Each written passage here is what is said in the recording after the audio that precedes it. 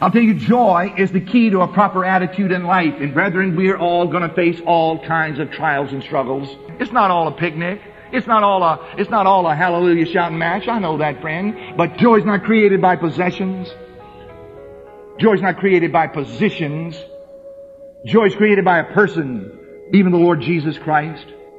And a good dose of holy joy would do us all well. And I'm not talking about silly putty religion here, brother. I'm talking about something that comes from being rightly related to God and being in the presence of God.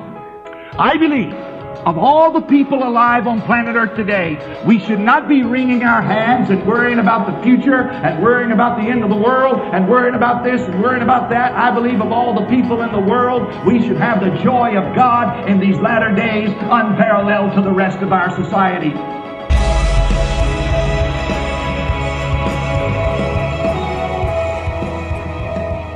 Good to see everybody today. Thank you for the birthday greetings. If I'm doing this right, if you walked over to the coffee table, you saw a sign that said, "Happy birthday, Pastors Jeff and Nick." My mistake was last week when I had the mic, I forgot to say happy birthday to Nick. So Nick turned 2. So Nick's birthday was actually last Sunday as he stood up, and my birthday was yesterday. Here's my thinking. You know, if it wasn't for Facebook and all the people on Facebook that want to wish you happy birthday greetings, you could completely go under the radar for most birthdays. And so I'm just a low-key guy. In fact, I told my family, said, don't get me any gifts. They got me a couple gifts anyway. But just, going out to dinner, eating a good meal. Actually, I went to see Thor, which was like a really good birthday present. Y'all are Christians. I'm not advocating the movie saying you got to go. But if you want to see action and, of course, a little bit of, it's a funny movie this time. It is a cool movie to go see. We're going to be in Philippians chapter 2. We're continuing in our series, Reasons for Joy, and we're going to finish out chapter 2 today, so I welcome you to turn your Bibles there. We're going to be looking at verses 19 through 30. If you don't have a Bible, then there are some stacked underneath the middle column of seats, and you can use that as we're working through the scriptures today. We're going to read these verses out loud together, and you can also cheat and look at the screen if you'd like. So, chapter 2, verses 19 through 30. Let's read together. I hope in the Lord Jesus to send Timothy to you soon, so that I too may be cheered by news of you. For I have no one like him who will be genuinely concerned for your welfare. For they all seek their own interests, not those of Jesus Christ. But you know Timothy's proven worth, how as a son with a father he has served me in the gospel. I hope therefore to send him just as soon as I see how it will go with me. And I trust in the Lord that shortly I myself will come also. I have thought it necessary to send to you Epaphroditus, my brother, and fellow worker and fellow soldier, and your messenger and minister to my need. For he has been longing for you all and has been distressed because you heard that he was ill. Indeed, he was ill, near to death, but God had mercy on him, and not only on him, but on me also, lest I should have sorrow upon sorrow. I am the more eager to send him, therefore, that you may rejoice at seeing him again, and that I may be less anxious. So receive him in the Lord with all joy, and honor such men. For he nearly died for the work of Christ, risking his life to complete what was lacking in your service to me. This is the word of the Lord. Let's pray. Father, thank you for this opportunity for us to gather as a church. This is not a have to, it's a get to, but you do encourage us to not forsake the gathering of ourselves together and to do it all the more as we see the days approaching. And so we take this time seriously, God, and we lend ourselves, our hearts and our ears, our very lives, that these wouldn't just be wasted moments, God, but that we would hear from you. We all have individual things of concern to us. We have family concerns. We have friends and loved ones around the world that have concerns that intersect our lives. And on top of that, we live in a world that's broken. And so we need your help. We need you. Lord, without your presence, we can't even have joy. And so open our ears to hear you and the good news of Jesus. Open our hearts to receive and grow us. And I pray that in Jesus' name. And everybody said, amen. Amen. So we're in Philippians, and we're going to finish out chapter 2 today. And my question for you today is, who do you want to be like when you grow up? Who do you want to be like when you grow up? That's a crazy question to ask a room full of adults, but my point is, if you're an adult, does that mean that you can't have people that you look up to? If you're an adult, does it mean that you don't have people that you aspire to be like? And if you are an adult, does it mean that you can't have role models, regardless of what age you are? I think having people that we look up to is instinctive in us. It's part of being human. We naturally admire people for all kinds of things. Think of the things that you admire people for their intellect, for their looks, of how athletic they are, of the gifts that they might show in everyday life, their charm. I'm a people watcher. I hate going to the mall, but I like watching people. You know isn't that crazy? I mean, y'all like do that? I don't like shopping. I'd rather somebody shop for me. But I will go to the mall just to sit down on a bench and just watch people go by. And I mean, what do we watch? We watch tones of voice. We watch people's actions. We watch facial expressions, all those kinds of things. And we take notes of people's words and of really their tone of voice. And based upon, the ways that we are attracted to different people, and I don't mean that in any kind of a weird way, we oftentimes imitate or mimic them. And we mimic people in a lot of different ways. We're reading through a magazine. Man, I like that look. I like that hairstyle. So we sometimes imitate people in the clothes they wear. We mimic hairstyles. We mimic language. We even imitate ways of life, the ways that people live. In fact, our role model is going to have such an impression on us that without even knowing it, you can start talking or acting or in many mannerisms that you have as a person, behaving like another person. Think of a little boy or girl that tries to eat cereal with their mom or dad and tries to pick up the spoon and do the same movements that their parent might do. I have figured out that the older I'm reminded of this during birthdays, because my dad called me early yesterday morning. I'm listening to my dad, and I was like, I sound just like this dude. And sometimes we'll think, well, it's just DNA. I was destined to be kind of like my dad. But I think, a little bit beyond just what the DNA injects into us, I think it's the effect that people might have over the years of life, especially those that we're mimicking, those that we are trying to imitate. So in our text today, Philippians 2:19 through 30, Paul gives us role models that we are to look up to. He doesn't say those words, but I think he is commending to us Timothy and Epaphroditus, because he is saying that they, like Jesus, have exuded a certain humility and unity in the church, and they've been obedient to the point of giving their lives for the sake of the gospel. And so he's offering us really three Christian examples that were living their lives worthy of the gospel. And the reason why he's given us these is because he wants us to see not just the image of Jesus, but real living human beings that are doing the same. Before we jump into the text, I think it's appropriate that we ask this question. I mean, why do we even need role models? Have you ever thought that for yourself?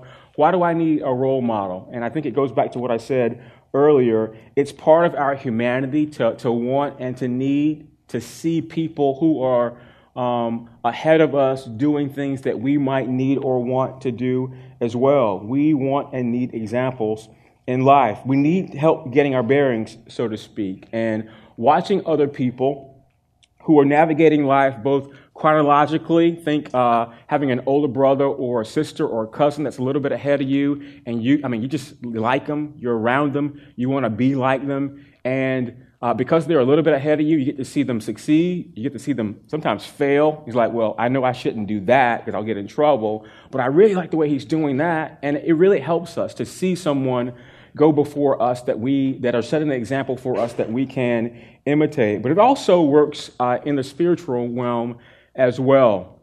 Paul says that spiritually speaking, we never stop growing. And in fact, in Ephesians 4, Paul says that God gives us a fourfold ministry. He gives it to the church: apostles, prophets, pastors, teachers, and evangelists. And he says that these are given to equip the saints for the work of the ministry, for the building up the body of Christ. And then in verse 13, he says these unique words. He says, until all attain the unity of faith and the knowledge of the Son of God, to mature manhood, to the measure of the stature of the fullness of Christ. Now that's a lot of words, and I could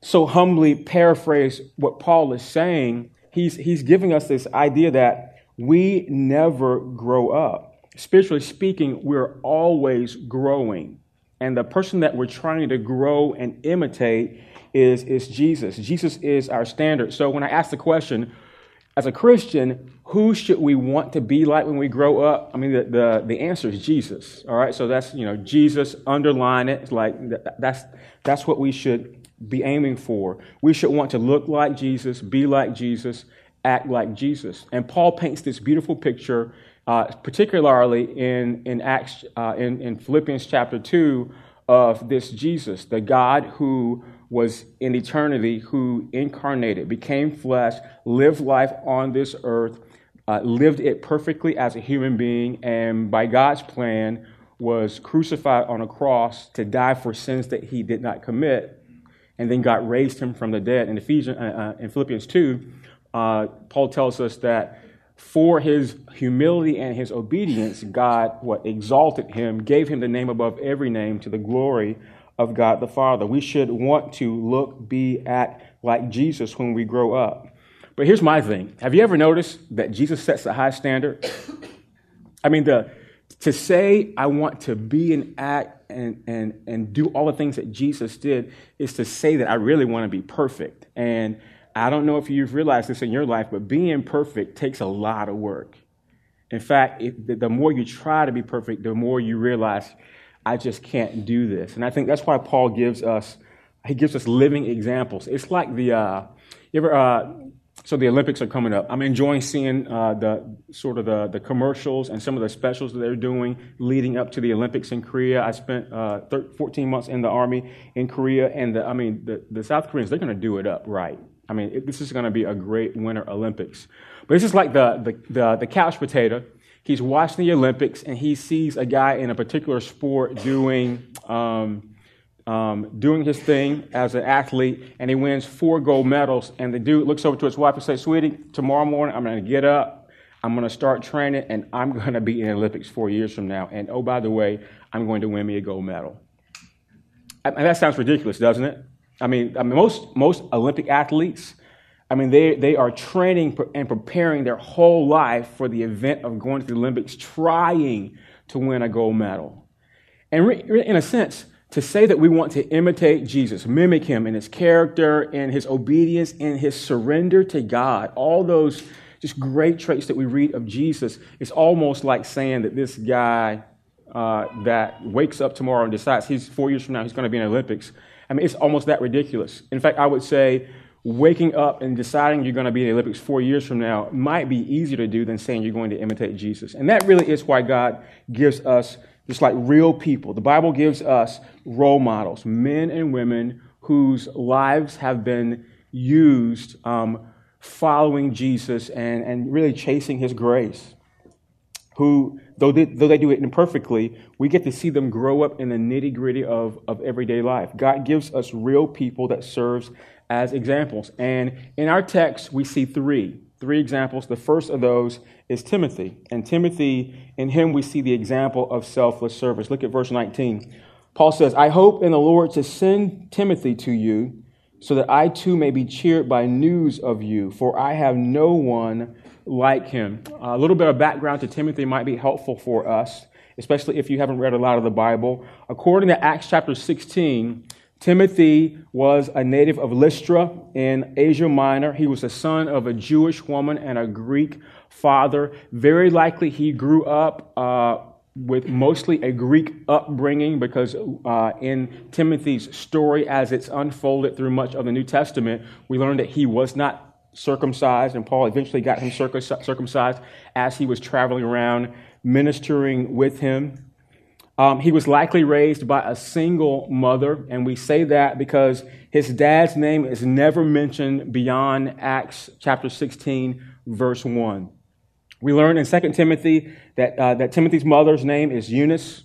His grandmother's name is Lois, and I think the Bible is giving us those references so that we know a little bit about his upbringing. We can tell a little bit about who people are based upon the origin of their names. Both his mom and his grandma are described as Christians. So Timothy grew up in a house that the God of the universe was worshipped. We don't know how Timothy came to faith, but very likely he came to faith through the ministry of Paul and Barnabas during their second missionary journey. So that would have been around Acts 15, 16, and 17. And like many of us, Timothy began a life as a Christian. He grew as a Christian. At some point, he's called in a ministry, and Paul, seeing this, has him accompany him on some of his missionary journeys. At some point, Timothy becomes an elder for several of the New Testament churches. He's included as an author in 3 of Paul's letters, to include this one in this letter to the Philippians. Probably the biggest superlative that we read about Timothy in the Bible are these words. Paul considered him a son. And you'll see that in this text here. And the compilation of things that Paul will say about Timothy, particularly in chapter 2, but in other places, letters that Paul wrote to Timothy, sort of gives us the commentary that Timothy had a selfless devotion, not just to Paul, but really to Jesus. And so as Paul explains to us who Timothy was, we know that this guy was sold out for the Lord. Looking at the text, particularly in verse 19, Paul is sending Timothy to Philippi for his own sake, and it's a dual purpose.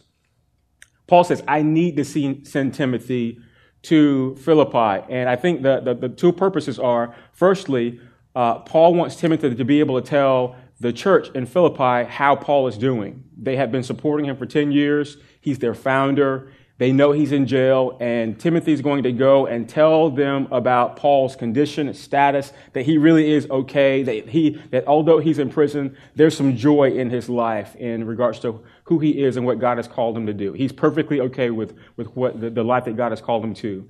The other purpose, though, is that Timothy might bring news back to Paul at some point of how this church is doing. If you're a guy that founded the church, and there's no Facebook, you can't just whip out your new iPhone 10 and Face IDs. Like, hey, there you go, and call them up. There's no phones, and so communication was by letter, by courier, and by people going from place to place, and that was sort of what Paul wanted Timothy to do. But I think in these very exhorting words of what Paul says about Timothy, he's praising Timothy for the qualities in his life that helps them know that this guy's like an MVP. Like, of all the guys I got on my team that are helping me go around the Roman province and start churches and make Jesus known, Timothy is the most valuable player. So that's how I read what Paul is saying about Timothy.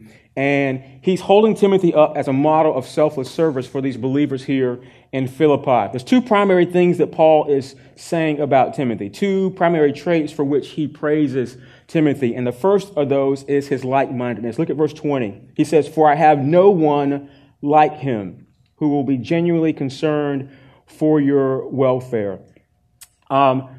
When I say like-minded, I'm thinking of particularly that first phrase. He says, I have no one like him, particularly like him. Paul is talking about the relationship that he personally has with Timothy. And the way that we would say that in our culture is they're like soulmates.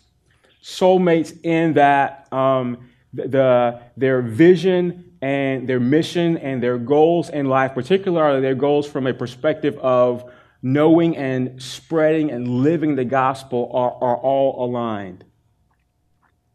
It's not that they don't disagree about simple things, just like we disagree about simple things with people that we know and love. I think he's saying here, our core values line up, our priorities are meshed well together, but more importantly, we're on the same page in terms of our ministry, the ministry that God has called us to. Paul has been talking about for this whole chapter, really starting at the end of chapter 1 all the way through chapter 2 about unity. Unity between relational people in the body of Christ, unity in the church. And he is really saying, hey, Timothy and I have this great unity between each other that helps us, be on the same page in terms of spreading the gospel. And so he's saying that Timothy and I are both concerned about the Philippians' welfare, but particularly more in Timothy's life. And that would have been a big deal for Paul, because in verse 21, he echoes something that he said in chapter 1. His previous statement was that he noted that there's a lot of people that seek their own interests even as they're going about spreading the news about God, but not this Timothy. Timothy's different. Timothy's selfless. He wasn't like all the other people who were doing things, even talking about Jesus for their own sake, boasting about themselves, building themselves up.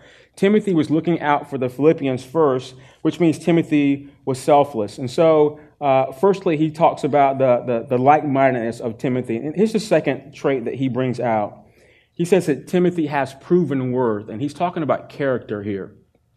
Character. And he spells out what that looks like in verse 22.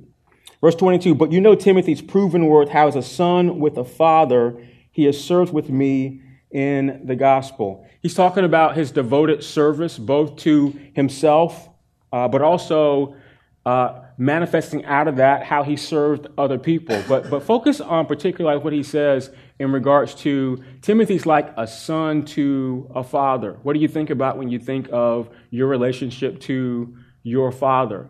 He's painting us the ideal picture of a son that has a good relationship. They're in unity. They're thinking the same. Timothy's submissive. He's probably obedient to what Paul has told him to do. And he's talking about that he's gotten to do ministry side by side with Timothy in a very special way that he has not gotten to do with most people. And the important thing to remember here is that Paul is not married. He has no kids. And so in a real sense, Timothy has not only become his son in the faith, the gospel bringing them together, he's become like a real son to him. I think to sum it up, Timothy was Paul's go-to guy. He was the very person that Paul would choose to go to Philippi, to the church, to minister on his behalf. And so let's ask ourselves the question, what can we learn from Timothy's example? And I think the first thing that stands out to me is character. In fact, I like to say it like this. Character is king. Verse 20, he says, there's no one like him. Someone said that character is who you are in the dark. So Paul is saying, hey, Timothy's the real deal. Who you see in person is who he is in the dark when he's by himself. Evangelist D.L. Moody says, is again, who you are when no one's looking. It's who you are in the dark. And of the many things the Bible teaches about character, at least 90% of those qualifications for leaders in the church are in one book of the Bible, 1 Timothy 3, where Paul is speaking to Timothy about setting in elders and deacons for the church. And the number one quality that he talks about amongst, the traits that a person should have as a spiritual leader in the church, he's really like talking about character. And so this is kind of outside the text. But as I would see it, this idea of character, not just for leaders, but just for the ordinary Christian. I mean, this is what should be known about us as people of God. And so what are the realities of character? These come from an Acts 29 pastor by the name of Bob Thrun in a book that he created for people wanting to become elders in the church. But I'm going to give you 5 realities of character formation. The first is character is formed over time. Character is formed over time. So you don't just wake up in the morning, from a sleep and just have good character. You don't just wake up in the morning and have good godly character. The character you currently have is formed over time by small choices and decisions that you make in the day in and day out of everyday life. Think of how your life has been shaped and molded by the decisions that you've made. Good decisions and bad decisions. Therein is how your character is shaped. Second reality, character is discerned in community. That means it's subjectively evaluated. Theologian Don Carson says, character is more caught than taught. It's more picked up by constant association with mature Christians through modeling. And so how do you develop godly character? If Don Carson is right, then you should be around godly people, close enough that you can mimic and imitate the things that they're doing. And I would say that's why we commend being in community with the church as an important part of your spiritual growth. Why? Because it takes people in community to really tell you what your character is like. If I'm bringing someone on as a staff member of our church, or calling on someone that thinks they're called to ministry, definitely as an elder, then it's that their character is determined not just by what they think of themselves, but more so is determined by what outsiders think of. What would your neighbor say about you in terms of who you are as a person? And so characters form over time. Character is discerned in community. Thirdly, character is best evaluated under pressure. We can all put on a good act for a little bit of time, can't we?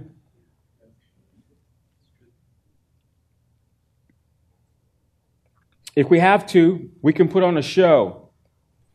But it's not how you act on your best day. Rather, think of the worst day that you've ever had. When tensions are up, you're anxious, you got pressure around, this way, pressure that way, you're exhausted, you're emotionally drained.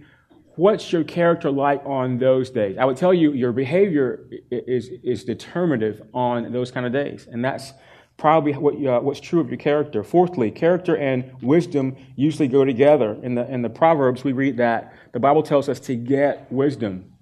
People who have cultivated biblical wisdom have usually applied that wisdom to themselves, and if you do it right, it leads to godly character. Fifthly, character is shaped through the faithful practice of spiritual disciplines. We talked about spiritual disciplines about a year ago, so you can get that on our podcast.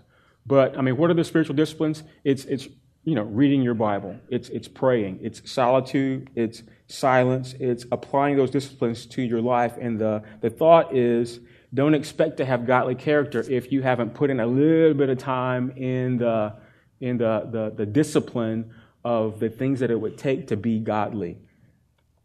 All right, so that was for free. So what do we learn from Timothy? Timothy's example, I think the first is character. We learn that character is king. And if we could call Paul up today and say, well, what did it look like to see Timothy being formed as a godly person? I think many of these points here would come out. And these are the things that I think all of us need to have the character that we are expected to have as a Christian.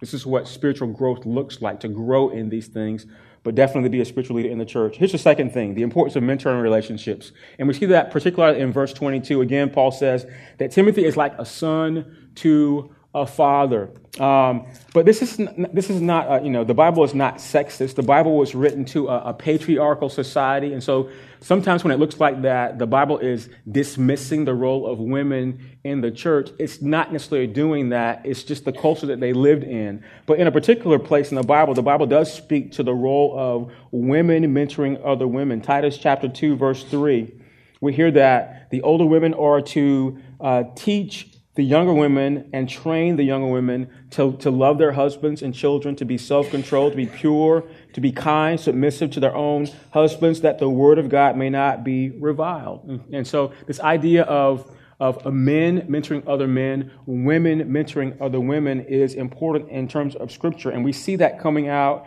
definitely in Paul and Timothy's relationship. All that to say, Paul holds Timothy up as a selfless servant and a leader that other believers can look up to. Here's a second example. It's the example of a suffering servant, and we see that in Epaphroditus, verse 25. I thought it necessary to send to you Epaphroditus, my brother and fellow worker and fellow soldier and messenger and your minister to my need. Here's the truth. We don't know a lot about Epaphroditus. Here's the real truth. Everything we know about Epaphroditus is in these couple verses right here. We have no idea who this guy is except for these few words here. We don't know how he came to faith. We don't know any of his background. Commentators say that Epaphroditus is a pagan name. It's taken from the goddess Aphrodite. And so very likely Epaphroditus' parents were worshipers of that false goddess. What we do know about Epaphroditus comes from this letter, and we know that he was a member of the Philippians church. Later in chapter 4, when we get to that, we will see that he was tasked to bring a monetary gift to Paul from the church at Philippi, and subsequently he stayed on to help Paul in some unknown other ways. Verse 27 tells us that he got sick along the way, and Paul comments that he got sick, a sickness that led to near death. And then Paul says these interesting words. He says, God had mercy. So that means whatever happened, it looked like he was going to kick the bucket. And for whatever reason, God turned his physical condition around so that he revived, and he went on to finish the task of staying with Paul for some unknown amount of time. And so the rest of this text, from verse 27 all the way through verse 30, is talking about Paul needing to send Epaphroditus back to Philippi as soon as possible. Dude, you need to go back to where you came from. And really the text pulls it out in a couple different ways. Paul is saying, firstly, your church, for whatever reason, is stressed out. And so there's rumors spreading that you've gotten sick and that you've died. And so let's just go ahead and send you home so that they won't be stressed. And then the text tells us that Epaphroditus himself was distressed because he knew that his folks back home and all of his friends in his church knew that he was sick and had potentially, it was near death, and that he was distressed just thinking about his family at home being distressed. And then thirdly, and this is funny to me, Paul says, and your stress and the church's stress is stressing me out. I'm anxious over your anxiety. And so you need to go home. So that's really what the rest of the text is about. But here's what I think is special about Epaphroditus. There's nothing special about him. Interesting. There's a character in the Bible that's, he's lauded. He's praised for his suffering, just being a suffering servant, and there's nothing special about Epaphroditus. Now, some people try to say that he is the Epaphras from the book of Colossians and Philemon to beef up who this character is in the Bible, but that's actually a different person. A lot of times, every once in a while, the Bible will give a person a short, a nickname. Think James and John in the Gospels. Jesus calls them the sons of thunder. Peter got a nickname, Rock. Actually, his name was Simon. Jesus called him Peter, and then he got the name Rock.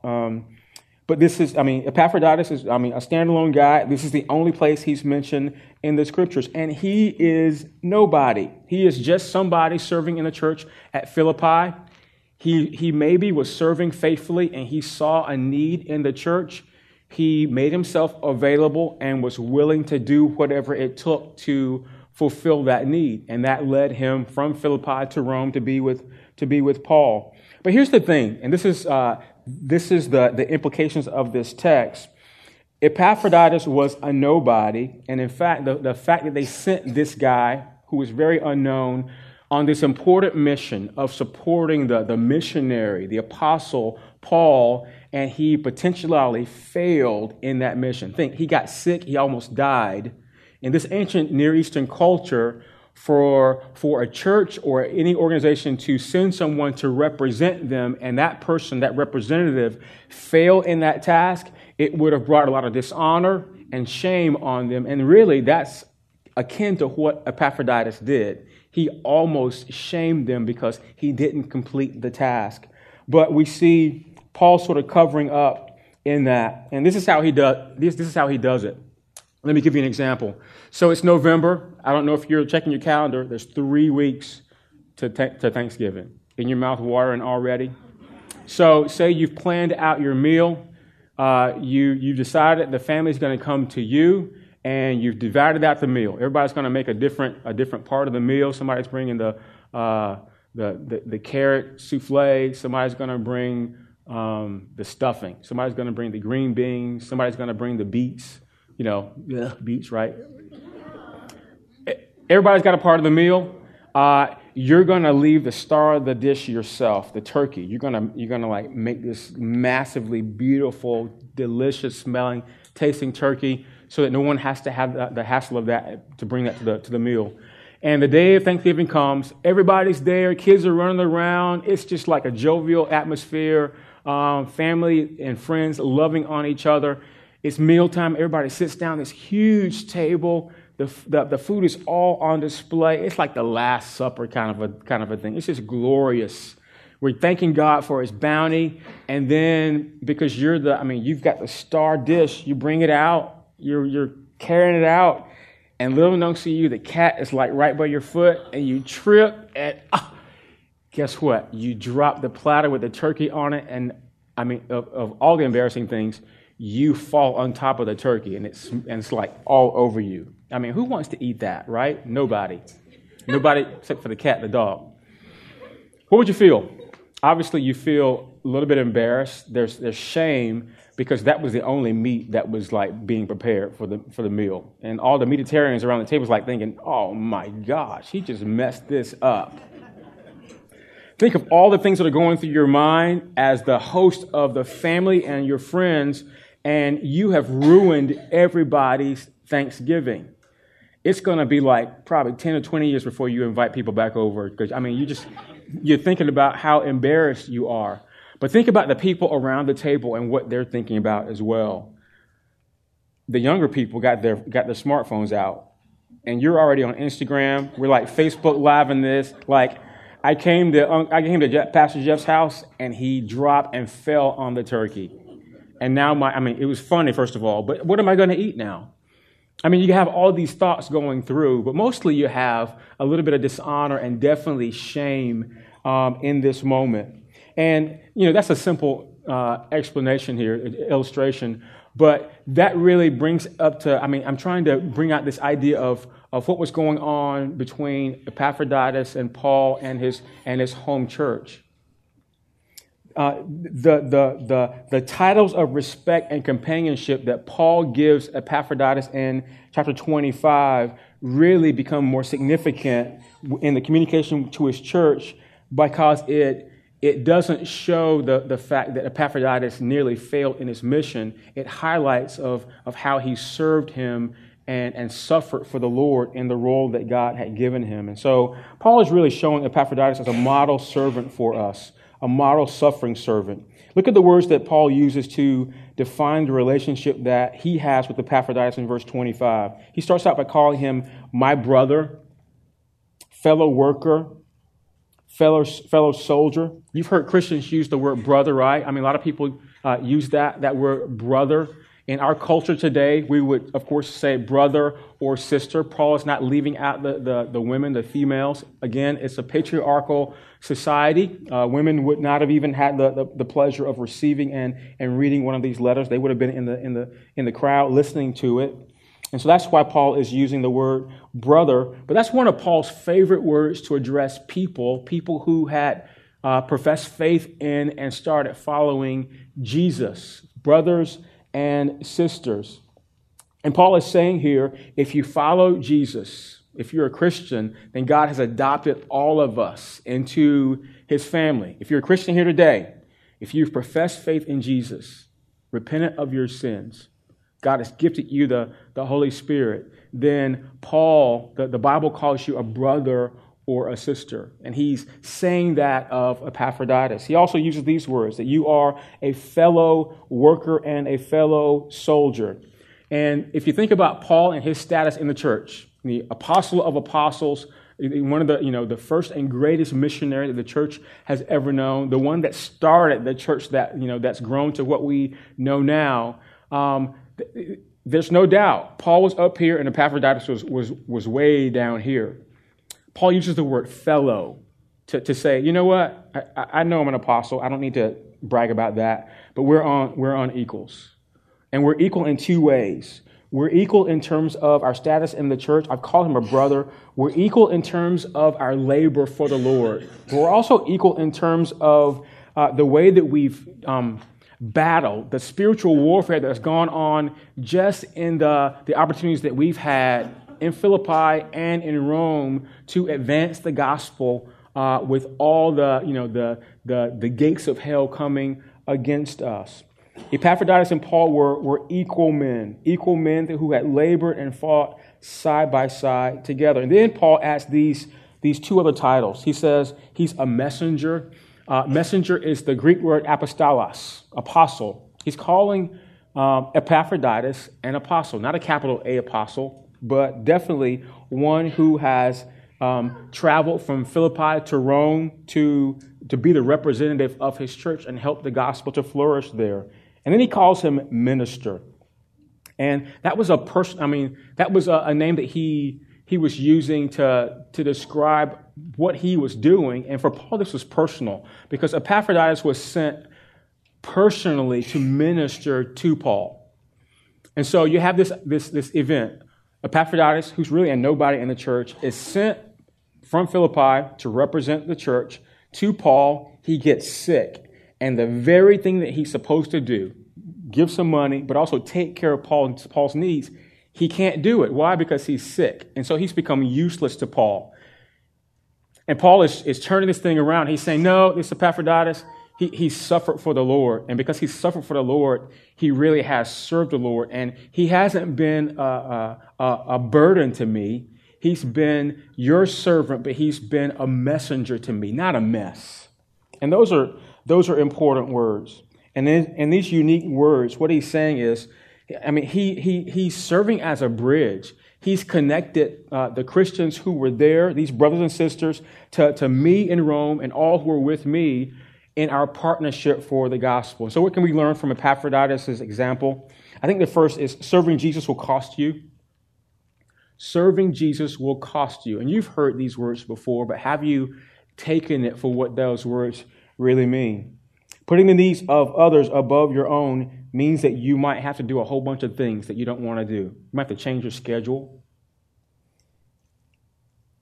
You might have to travel somewhere. You may have to put yourself in an environment where you might get sick and that you might have to depend on God to strengthen you in that sickness and that weakness. You might have to open your home. You might have to open your wallet. You might be exposed to both opposition and persecution, the type that Paul says exists both in Philippi and in Rome. And so I think that what we're looking at here is if you follow Jesus, it's going to involve some kind of sacrifice. But here's what I think Paul would add to that. There's been so many people who've testified to this, that yes, following Jesus is going to cost you, but then I think they would qualify that by saying it's worth it. It's worth it. It's worth it because there's this intangible thing on the inside that happens when you bless other people. When we get to chapter 4, we're going to read Paul talking about that the Philippians, above all the other churches, had participated in the giving and receiving of their resources. And he commends them because he says, you know what? You're not going to get anything tangible out of this. In fact, you're giving up the very things that you've labored for. But he says, guess what? God's going to count this to your credit. And that's something on the inside. There's a spiritual maturation. There's a partnership in the gospel that doesn't amount to material things, but it amounts to the blessing of the Lord for you giving up something that God has blessed you with. And you can't buy that. Here's a second thing that we learn from Epaphroditus. Faithful service honors God. We live in a culture that glamorizes those who are in the public media, don't we? We idolize beauty, success, intellect, giftedness. We idolize world champions. Think of the Houston Astros. I was happy for them because the Nats lost like a long time ago. But here's the thing: when we sensationalize people and beauty and success and glamour and all that stuff, then a lot of times it just makes it easy to overlook the ordinary. Which means we underappreciate faithful service to Jesus. There's a lot of people faithfully serving Jesus and they don't stand out. And we can just look right over them and think them insignificant, just do-nothings. Which means it's easy for us to fail to honor the type of greatness exemplified in people like Epaphroditus. Jesus asked this question of his disciples. He says, who's the greatest? And the conversation ensues, and the end of the conversation really is the least of these. And that's sort of a different context than what we have here, but I think it's kind of applicable. Epaphroditus is one of those least of these. He's nothing significant.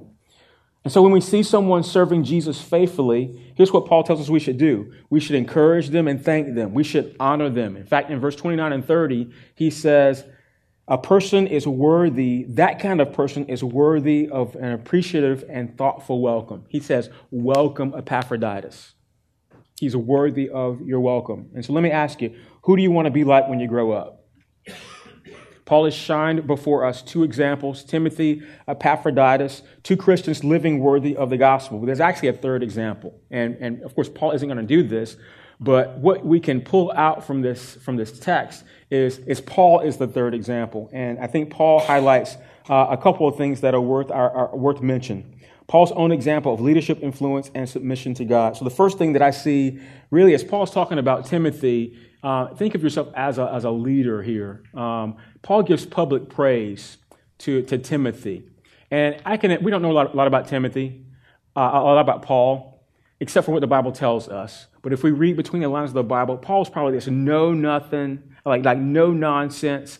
Like, I'm not going to heap a bunch of praise on you if you're not deserving. If you're not like working hard, laboring hard for the gospel and Jesus, then Paul's not going to heap a bunch of superlatives on anybody. And so his words about Timothy aren't wasted words, but they are really effective words. He's given public praise to Timothy for a reason. Think what it would feel like, what it would be like to have a godly leader affirm you like Paul does Timothy here. And if you're Timothy, think of what that would do to boost your confidence and how it would encourage you when you're being sent out to do some very difficult missions among difficult people, like Timothy was, not just here in Philippi, but around the world that he was going.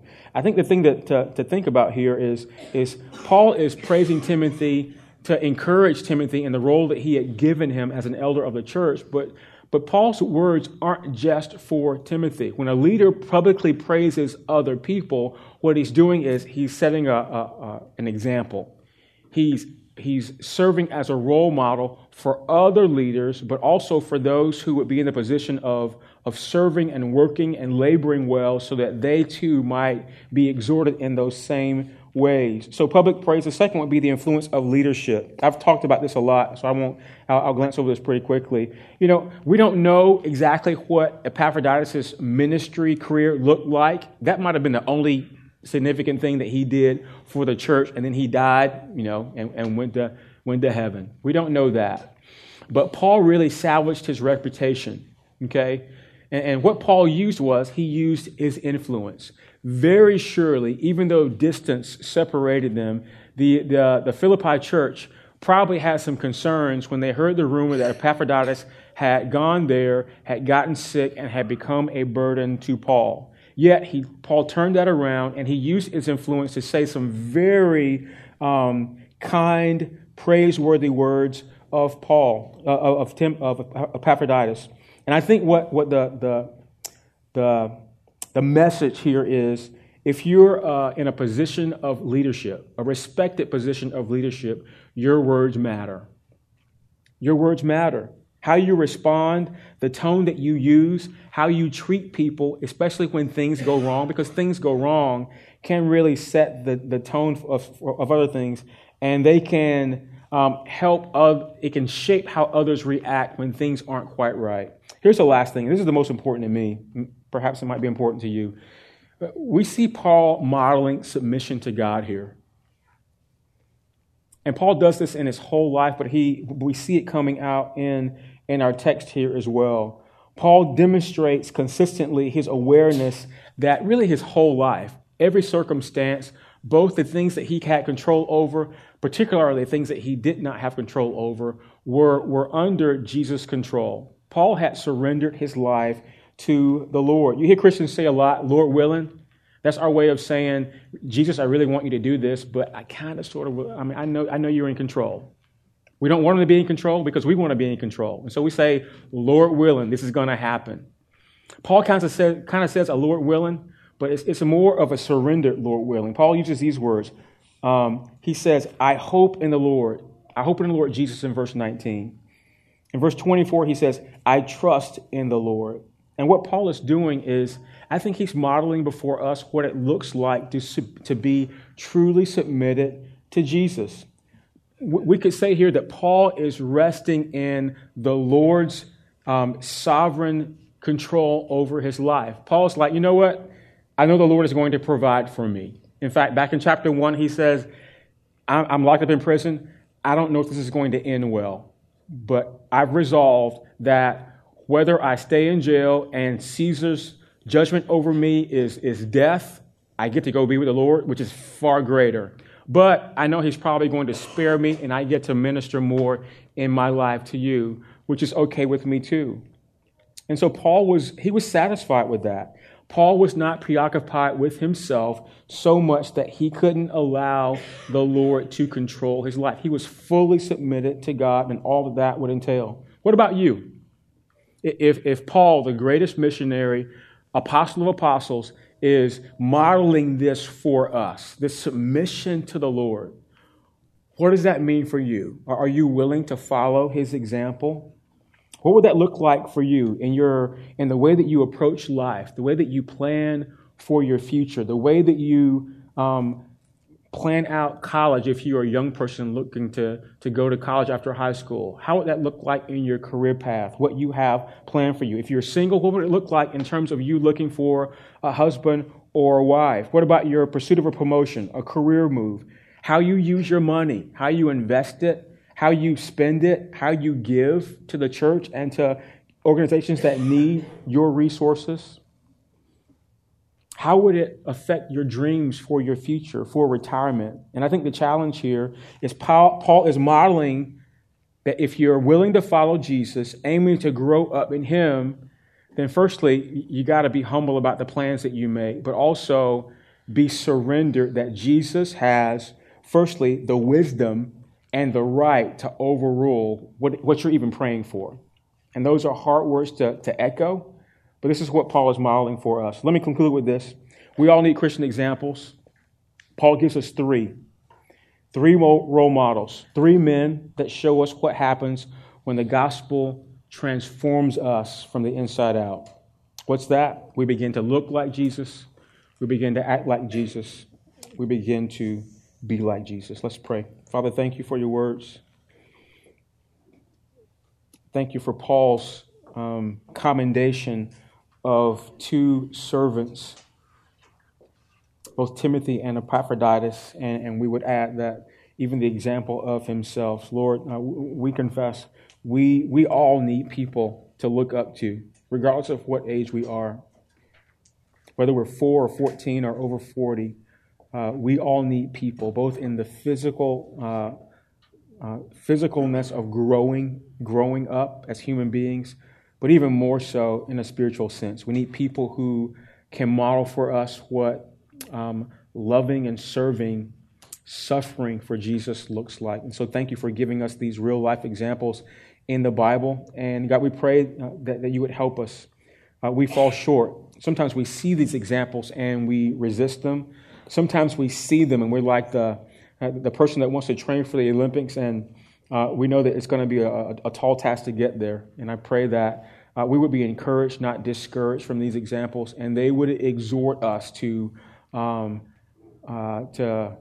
keep looking, to keep trying, and to do that in the Lord, not in our own strength. And it's in Jesus' name that we love and pray.